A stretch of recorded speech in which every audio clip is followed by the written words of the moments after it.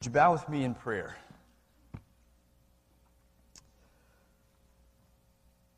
Father, we need you tonight. We're thankful to be part of your people. Please bless the preaching of your word. We just sang about how you created faith by your Spirit's moving in our lives, Him revealing Christ to us in the Word. And we pray for the strengthening of our faith tonight as we look to you and look to your Word. And we ask it all in Christ's name. Amen. Well, it's great to be back with you again tonight for part 2 from this morning's message. So we were in Ephesians 4, so you can go ahead and turn in your Bibles back to Ephesians chapter 4. Ephesians chapter 4.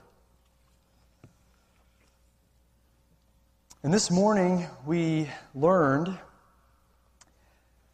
that Christ intends every single one of us, every member of Timberlake, to be vitally connected here, to be growing and serving in the church. And that's really the theme of our passage in Ephesians chapter 4. God has gifted His body so that the body will grow. So like we see on the screen, we've been gifted for growth. That's the theme of these two messages.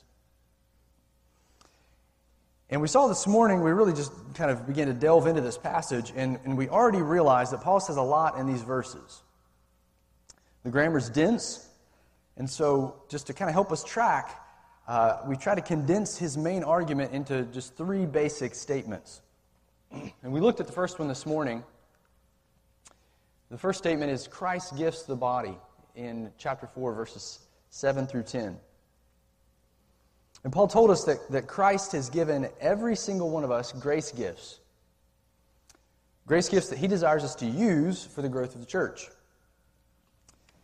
And what's truly amazing about this gifting is that it comes as a fulfillment of Scripture. We saw from Psalm 68 that Yahweh ascended Jerusalem and the people donated gifts so that the temple would be built. And Paul quotes this text as part of a pattern that would happen again in the future. Now, Paul says, Christ has ascended into heaven and dispensed gifts to be used for the upbuilding of His temple, His people, the church.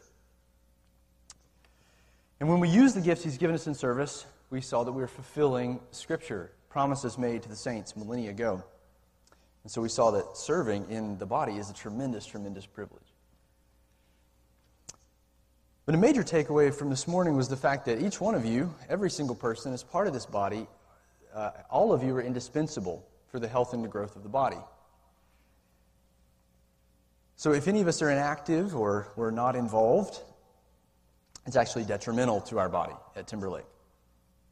The church won't be as healthy as it could be, has the potential to be. You're a part of the body that's not functioning for whatever reason.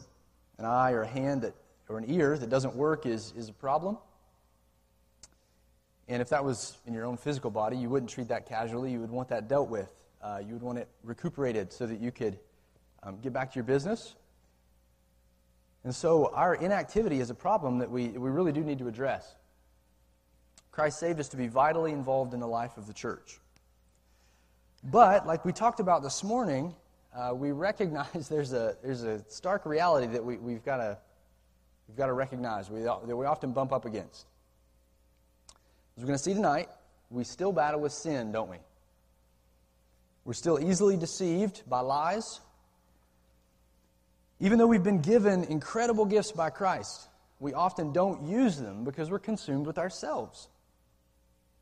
We don't see needs because we're not looking for them. Or we can't possibly think about helping others because we know that we're trapped in sin. How can I help anybody else get a speck out of their eye if I have a log in mine? We feel useless, broken, unable to help anybody. Or we may just feel our immaturity and our inexperience in life and in the church, and we're afraid of that. We're afraid if we jump into serving, into meeting needs, into relationships, that we're going to mess something up or someone up, right? These are very realistic obstacles that we have to be honest about if we're going to get past those and and be part of what God intends. They stand in the way of fulfilling everything we talked about this morning, to being useful in the body. And Satan would love nothing more than to keep us there, inactive, rendering us ineffective in this great spiritual battle that we find ourselves in every day, a battle that Paul is going to end his letter with in Ephesians chapter 6. Well, the beauty of this passage of Ephesians 4 and of God's design of the church in general is that God himself has made provision for these weaknesses, for these things. God knows we're weak, and he knows that we're inexperienced. He knows our propensity toward deception, and he's a professional mender of the soul. He's a professional mender of human beings, a perfect renovator of his new humanity. So there's tremendous hope for us here tonight. As Paul continues his argument in this passage, we're going to see that God has given specific people, specific giftings to the church to equip this church for usefulness, to help each of the members grow up and become useful. So we could say it like this: leaders equip the body. Leaders equip the body, and that's what we'll focus most of our time on here tonight. And when these things are working properly, we'll see the last statement of this passage is that the body grows the body. And that's where we'll land.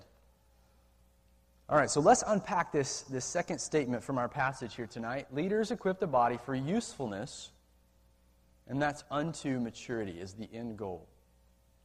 Leaders equip the body for usefulness unto maturity. And really, Paul starts this passage, this next section, with what he describes as the gift of leadership. Look with me in verse 11.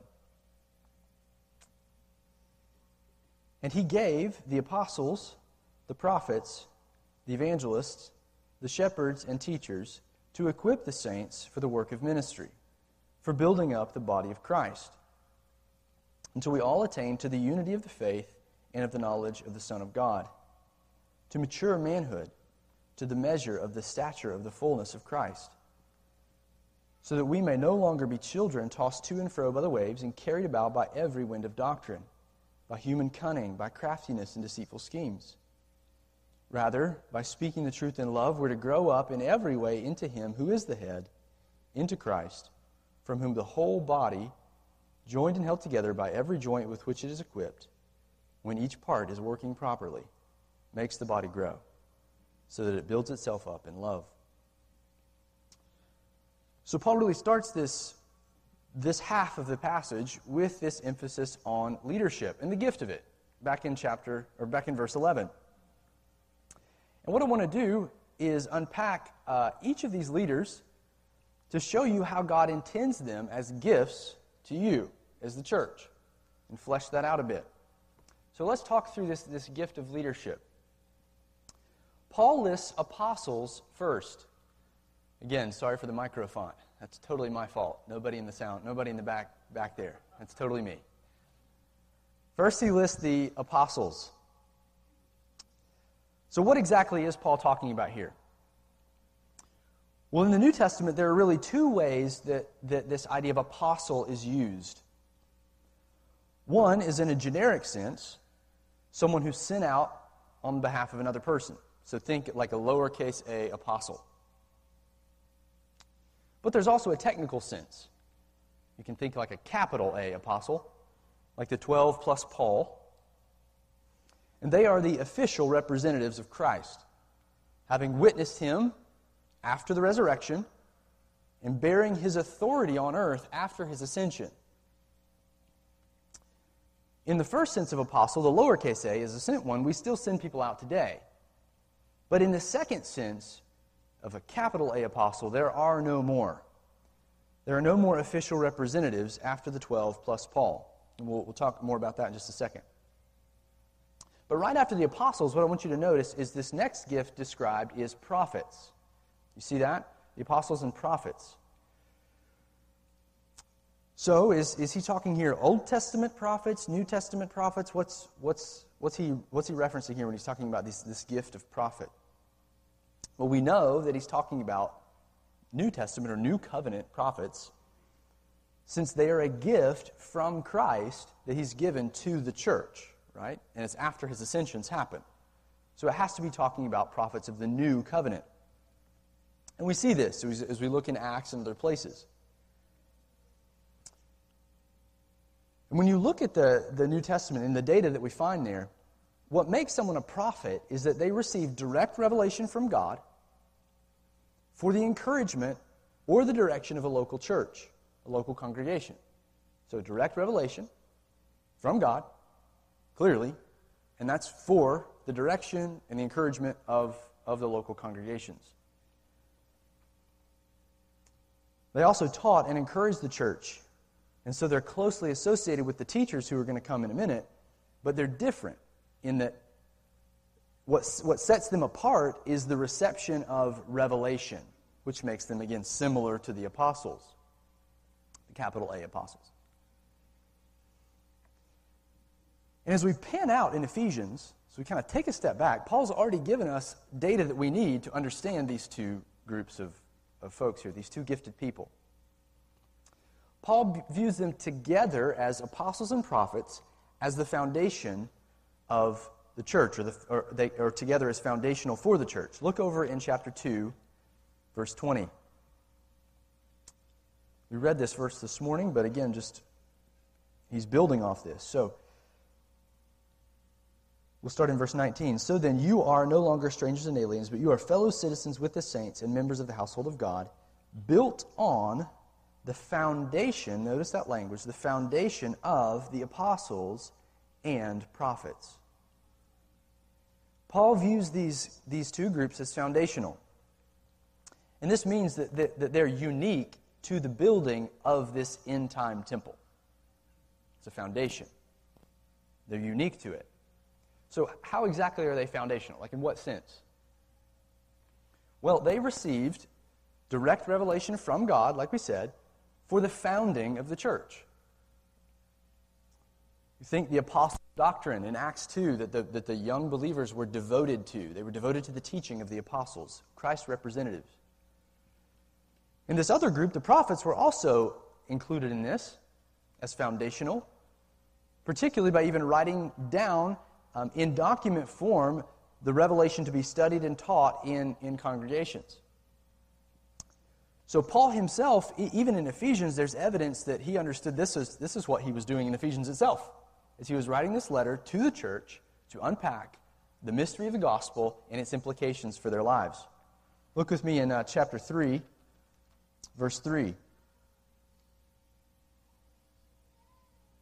Well, let's go back to verse 1. He says, "For this reason I, Paul, a prisoner for Christ Jesus, on behalf of you Gentiles, assuming that you have heard of the stewardship of God's grace that was given to me for you, how the mystery was made known to me by revelation, as I have written briefly." So he's referring to this letter. "When you read this, you can perceive my insight into the mystery of Christ, which was not made known to the sons of men in other generations, as it has now been revealed to his," catch this, "holy apostles and prophets by the Spirit. The mystery is that the Gentiles are fellow heirs, members of the same body, and partakers of the promise in Christ Jesus through the gospel." And that's what all of chapters 1 and 2 were leading us up to unpack that idea, that Gentiles have come and they're full participants now in this new covenant. So my point here is just to show you that Paul himself understood that his role as an apostle, and prophets also, were to receive revelation, disseminate it, write it down, and Ephesians, like we obviously know, is part of that train. This means that they were foundational in that they provided the inspired new covenant revelation, which was preserved for us in our New Testaments. Paul and the other New Testament authors expected their writings to be received as Scripture. Think about this. Paul expected his letters to be read aloud in the churches, to be copied, to be circulated, to be studied, to be taught, to be meditated upon and applied in the local church. So, how is this a help to us? How do they equip us, even though they're no longer here?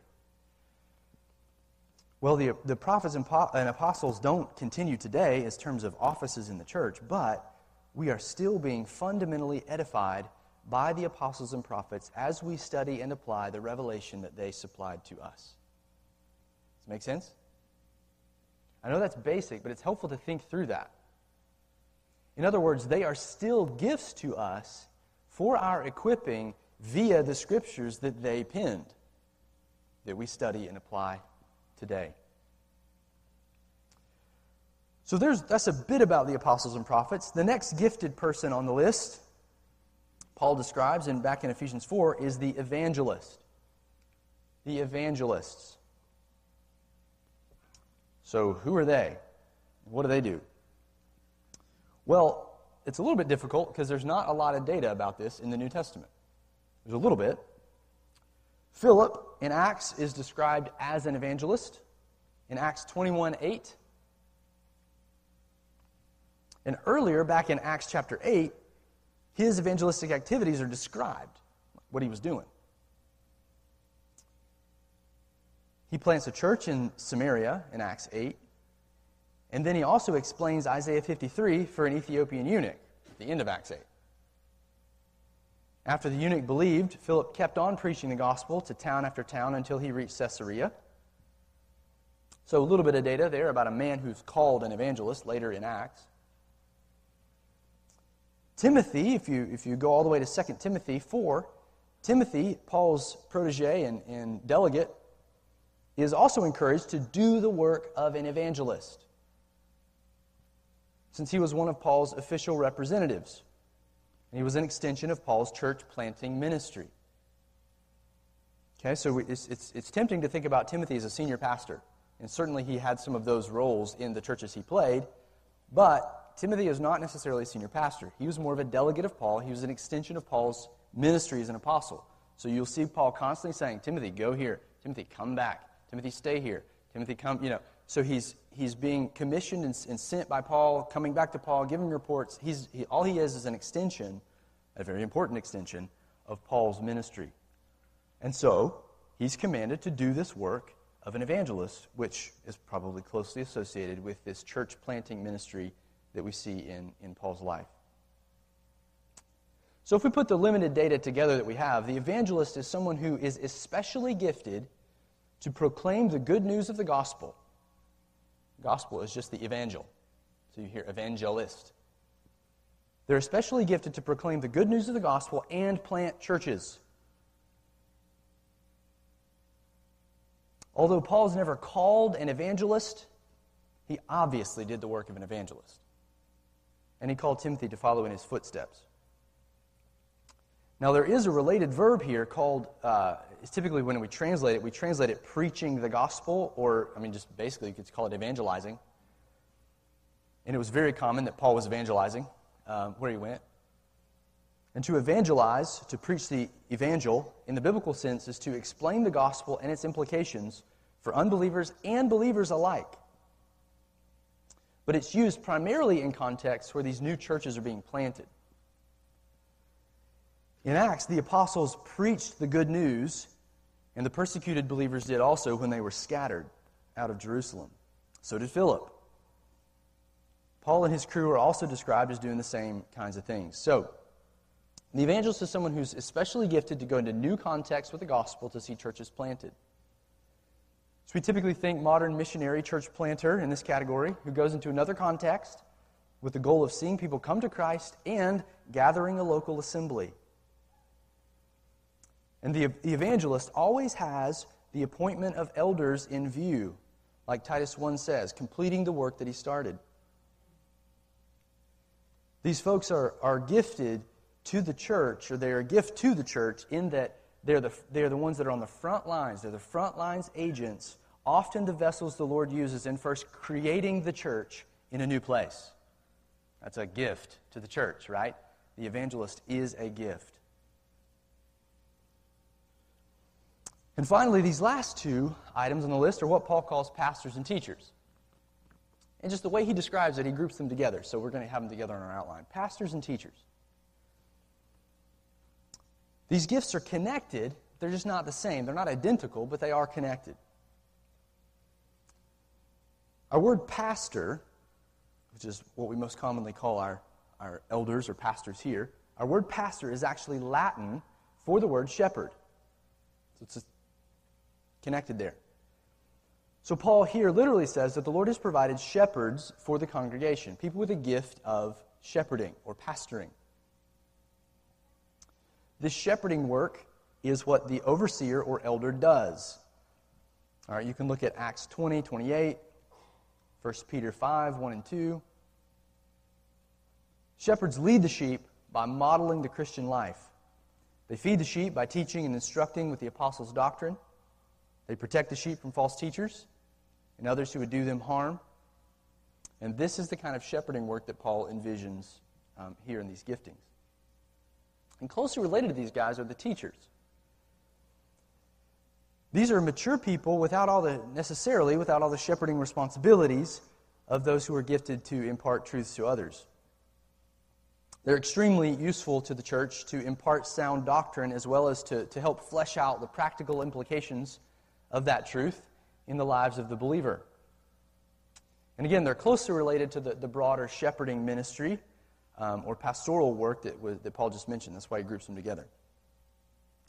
Now, what's Paul doing as he's listing these gifts? Well, his purpose here is not necessarily to set out like a hierarchy of offices in the church, because we know the offices most commonly are referred to as elder and deacon, right? Those are the official positions in the church. He says nothing about deacons here. Evangelists and teachers are not described as offices in the church. So what's he doing? Why does he highlight these particular giftings? Well, I think it's because they are all centered on the truth, and in particular, speaking the truth to the congregation. And they all do it in various ways, but that's the common denominator. God uses His truth in our lives to awaken faith in conversion, i.e. the evangelist. And He also uses truth to dispel lies and to energize our faith, to cause us to grow in Christ, the pastor and teacher. So Paul is highlighting God's provision for the church, particularly in those who share the truth with other people. So this is the gift of leadership. And he quickly moves from, he doesn't just say they've been given as gifts, but he tells us why. He tells us the purpose of leadership as well in the next verse. The purpose of leadership. And Paul says that their purpose is to equip the saints for the work of ministry. Look with me in verse 12. He gave these men to, verse 12, equip the saints for the work of ministry, for the building up of the body of Christ. So, according to this verse, the purpose of Pastor Brian's role and the other pastors and teachers of TBC is to make sure, to the best of our ability, that you are equipped. That's why God has gifted these men to the church. So, kind of like we did this morning, I'm just going to ask some questions. I'm going to spend probably a good deal of time here in this equipping section. Just ask and answer some questions. So what exactly is equipping? When Paul says that, what does he mean? Well, this, getting a little detailed on you here, but the noun form of this word is the only place it's used in the New Testament. But the verbal form, the verbal idea, is used in many other places. It can refer to mending nets, like Matthew 4:21. It can refer to restoring people back to spiritual health, Galatians 6:1. Or more generically, to any kind of preparation, like a preparation of a disciple to become like his master in Luke 6:40. So I think you can think of both restoration and preparation. Make sense? I'm going to kind of grab two words there and hang on to them when we're trying to think about equipping. Restoration, which implies something bad happened that you're restoring from, and preparation, which doesn't necessarily imply anything bad, just maybe inexperience. Restoration, preparation. I think both are in Paul's mind here. So pastoral equipping then is restoration from sin to usefulness and preparation toward usefulness. Does that make sense? And just kind of as a side note, an interesting little feature here. Outside the New Testament, this word for equipping was used in the Greco-Roman world for the setting of a bone, which, if you're here in the first part one, it's kind of interesting. So, the mending or setting, restoration idea there, outside the New Testament. So that's what equipping is, but how does it happen? What does it look like in action? How do these leaders that God's given to the church, how do they actually equip? Well, we've hinted around it different ways, said it different ways, but let me just give you a couple. And I don't think these are on the outline. Well, they do it obviously by teaching the truth. Okay? By teaching the truth. The fundamental way that we are equipped is by progressively coming to know the truth from faithful teaching. And that's because our core problem is that we're prone to deception, even as believers. We still struggle with the old, corrupt nature.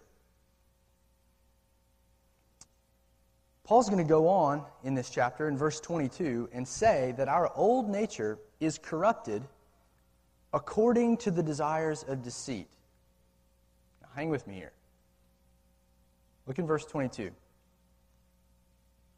We've been instructed to put off our old self, and now he's going to describe that old self that we still have hanging on.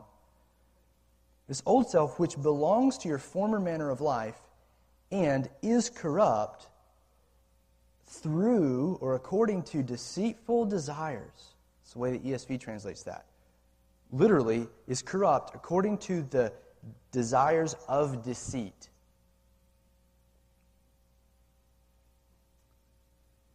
This means that our old nature is fundamentally a deceived nature. Because it's deceived, all these desires are springing up out of that deception. It desires all manner of corruption because of the lies that we believe. We think sin is actually good for us, so we pursue it. We desire it. We want it. And that's all flowing out of a deceived heart and mind. We think that living for self, rather than living in obedience to the God who made us, will bring ultimate satisfaction. And now that we're saved, we have a new nature, which is glorious news, and a new capacity to understand and apply the truth.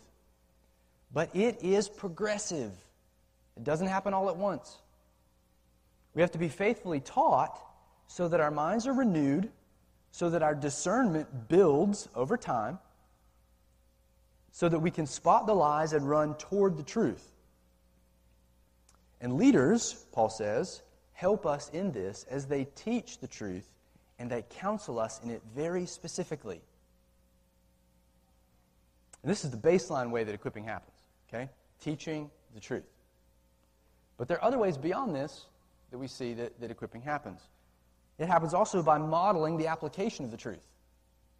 So these leaders not only teach, they also model. Teaching isn't the only way that we equip. We also learn, we're equipped by watching the truth modeled in the lives of our leaders. So God gives them as models. We get to know our shepherds and teachers and disciplers. We watch how they live, how they react to situations, how they repent and how they forgive, how they endure suffering, what really motivates them in life. And then we imitate them. And that's huge in equipping. It's teaching fleshed out, teaching applied, teaching modeled in the lives of our leaders. Another way that this equipping happens, in our context, is when the leaders affirm gifting.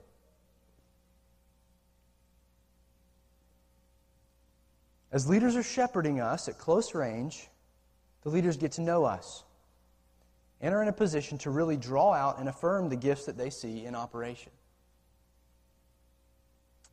That's why we need to have close relationships with our pastors and teachers. Have you ever had a pastor or someone who's discipling you pull you aside and say, hey, I saw you the other day doing X, whatever X is in your context.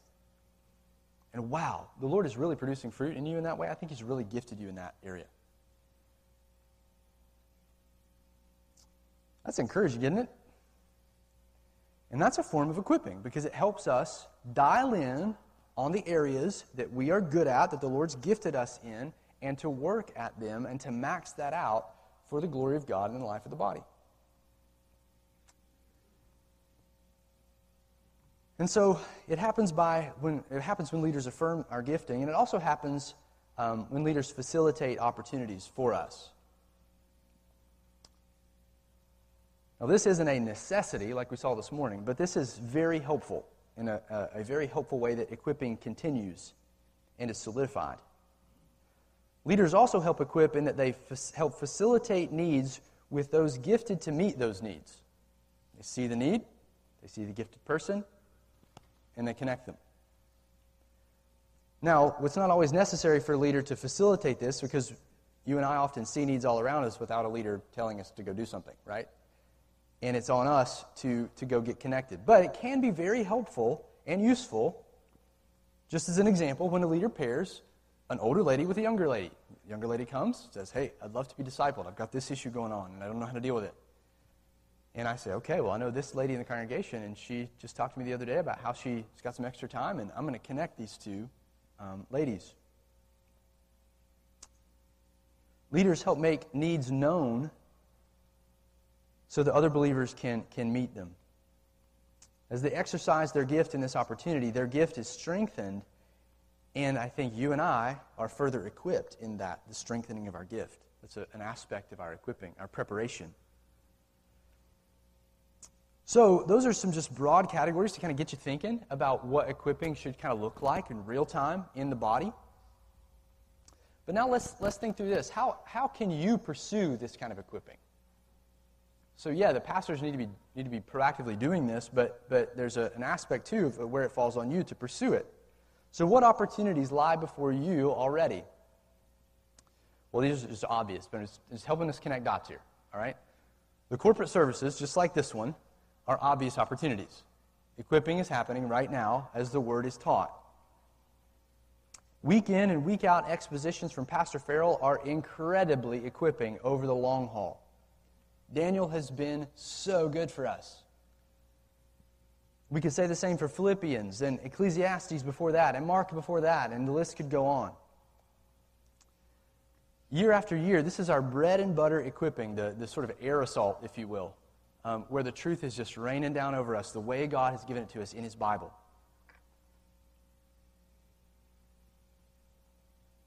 And beyond that, beyond the morning, we seek to equip you on Sunday nights too. In the spring and fall, we even have classes that we call, you ready for it? Equipping classes. We're full of creativity at this church. I love it, though. We take these particular issues or portions of Scripture, and it's our aim to help those classes equip you specifically in those areas. We're getting better at it. But from practical issues like marriage and parenting to theological or exegetical issues, we want to equip you. Our aim is to utilize the teaching gifts in the body for your edification, for your upbuilding. And beyond that, really the next most important thing, probably equally important, is our Sunday school ministry. And I know if you're new, that may sound old to you, but it's our key ministry. Beyond the corporate services. It's hard to overstate the importance of getting involved in a Sunday school class. Why is that? Well, it's our main shepherding arm. We've disseminated these pastors and teachers through the body and given them little mini flocks, if you will, to shepherd and teach. And that's our main shepherding arm of our church. They give attention to you in those classes, give attention to your soul. They're your closest range shepherd, and the shepherd that you can intertwine your life with and receive the most ongoing care from and equipping from. Doesn't mean you can't from other pastors in the congregation, but they're your closest proximity shepherd or teacher. And by proxy, the one who is going to know you the best and be able to sort of affirm and really crank it up, help you crank it up in some of these areas.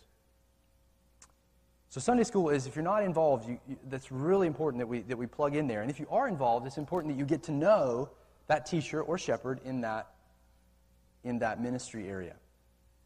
Open yourself up to them. And then another way you can pursue it here, this last way maybe you can pursue this sort of equipping is through discipleship and counseling. It's most natural as it arises out of your Sunday school class, but we also have a counseling ministry here at the church where we've set aside leaders to intensively shepherd you and equip you out of sin and toward usefulness. That's their goal. So if you're trapped in sin, if you're the broken bone that we talked about this morning, please come and talk to us. We want to help you. We want to direct you to Christ. This is why God has put us here, according to Ephesians 4. And we want to make you useful to this body. So you can make an appointment in the counseling center online today. If you want to go that route, you can come up and talk to any of the shepherds or elders here at the church, and we will definitely make sure that you are cared for. So those are just some practical ways that I think the Lord would have us here at Timberlake, the ways we are currently pursuing this equipping of the saints. But what are we equipped for? What are we equipped for? Like, what's the end goal of this? Well, Paul says that leaders are given to equip the saints for something specific.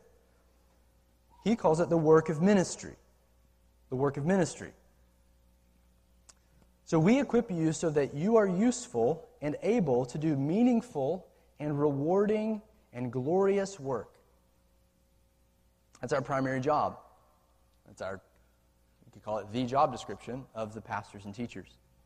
Our job is to get you on the mend, so to speak, so that you can be an effective servant in the body. And we all, when we're counseling and discipling, we try to reinforce this in various ways. When folks come to us, we try to help them see sometime at the beginning of the counseling that we're not just there to help them fix their sin problem. We are there to help them do that. But there's something beyond that we want for them and that Christ wants for them, and it's to make them useful for His sake. We want to make them a fully equipped member of our congregation that's part of the solution to the growing health of our body and an effective servant of the church. Now, we learned this from the apostles. This isn't like something that's unique to us at Timberlake. Paul does this over and over again. He fleshes this out, really, actually, in this very letter. I just want to give you one example of this, where he's not just content to leave someone free from their sin pattern, but he wants them to actually be an active participant in the life of the body. Look over we could cite so many examples, even in this letter, but look over in verse 28, chapter 4. Paul says, "Let the thief no longer steal, but rather let him labor, doing honest work with his own hands, so that he may have something to share with anyone in need." You see the progression? No longer steal, work hard to give. Right? Paul's not content that the thief's just not stealing anymore. He wants this once thief to learn to work hard. So he says, so he has something to give away, so he has something to share with people who are in need. And the very just beautiful thing about this is that in this culture and in ours today, people often steal. Why? Because they're in need. They need stuff. That's not the only reason people steal, but especially in this culture, people needed food, they needed stuff, and so they would steal to get it. And so Paul wanted this once thief to become a hard worker and exercise his gift of giving, and so become a force for good, reducing the temptation to steal. You see that? By being generous with his resources. So we have to think in these patterns. We have to think in going from enslaved to sin, mended, to now being a useful participant, just like Paul teaches us here in the back half of Ephesians. So, That's what we're equipped for. It's for the work of ministry. But what exactly is it? What exactly is the work of ministry? What does he mean by that? Well, we have some clues right here in our text. Notice that he calls it work. See that? The work of ministry. The work of ministry. Now, if you're familiar at all with Ephesians, you know that Paul is all about meaningful work that glorifies God. He told us back in chapter 2 that God saved us for good works. Like, that's why he saved us. Like, that's his summary statement. Yep, you're saved for good works. And by the way, he prepared those works beforehand for us to walk in, he says in verse 10. So in saying that we're equipped for the work of ministry or the work of service, Paul is saying that we're equipped to pursue these good works. The works in particular that serve or minister to other people. So that's a clue in that just he calls it work, that we're equipped for work. But there's another clue here too, right here in this text, as to what Paul means by this phrase, work of ministry. It's the phrase that follows this phrase, the phrase he follows it up with. He says, for the edification of the body. So both phrases are talking about the same thing. They both sort of mutually explain one another. One gives clarity to the other and vice versa. In other words, the work of ministry, here it is anything that edifies the body. The work of ministry is anything that edifies the body, and anything that edifies the body is the work of ministry. And again, Paul is very practical. So in the last part of this book, he gives us example after example of what edifies the body, of what constitutes this work of ministry. He says we learn to speak truthfully with each other, verse 25 of chapter 4. We learn to reconcile, be peacemakers, verses 26 and 27. We learn to work hard, like we just saw. We learn to speak words full of grace to build up the body, verse 29. We learn to be kind and forgive, just like Christ was kind to us, verse 32. We learn to imitate God sacrificially and loving others, chapter 5. The list goes on and on, all the way down to the family. The work of the ministry even spills over into your family life. So we shouldn't bifurcate those. We shouldn't take family and make it something distinct from ministry or the church. Those belong together, even in this letter in Ephesians. The church is made up of families. Families, too, are part of this church, and so the work of ministry is any good work that edifies the body at large. And that's what Paul is saying these leaders equip us for. Now, we've looked at how Christ has given leaders and how those leaders have a specific purpose to equip, but Paul doesn't stop here. He ends this passage by laying out a number of goals, maybe we could say they're more ultimate goals, in this equipping ministry that these leaders should have. And you can think of them as like their ministry targets. Like, this is what they're after. Okay, yes, they're after equipping you for usefulness so that you build up the body, but that's crescendoing into something else, something greater. And he lists those goals here in the rest of the passage. And his answer, I'm calling it the goal of leadership, and I would say his answer, we could summarize it by saying the goal is full corporate maturity. Full maturity of the church. Look with me in verse 13. So all this is happening until we all, there's the corporate, until we all attain to the unity of the faith and of the knowledge of the Son of God, to mature manhood, to the measure of the stature of the fullness of Christ, so that we may no longer be children, tossed to and fro by the waves and carried about by every wind of doctrine, by human cunning, craftiness, and deceitful schemes. Rather, speaking the truth in love, we are to grow up in every way into Him who is the head, into Christ. So the goal of leadership is full maturity for Paul. And as you can see, as we read, he lists them in several ways. It's not just one. He lists them just over and over again in different, various ways here in this passage. And I think I have them on the PowerPoint. We'll hit these briefly. Microphone again. Sorry about that. Unity. Unity is what he says in verse 13. He says they're to do this equipping ministry for the building up of the body until we become unified, until we all attain to the unity of the faith and of the knowledge of the Son of God. A unified church is the mark of a healthy church. And Paul says here we're to be unified in the faith. And he means doctrinal unity. So the pastors and teachers are equipping us to be doctrinally unified. We believe the same things about Christ. But also he says we're supposed to be unified in the knowledge of Christ himself. So we're all supposed to really know the Lord Jesus and really trust him and really walk with him. And the pastors are supposed to tune us to Christ himself.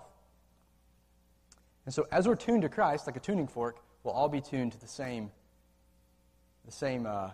tuner, if you will. And so we'll all play in harmony with one another, in unity.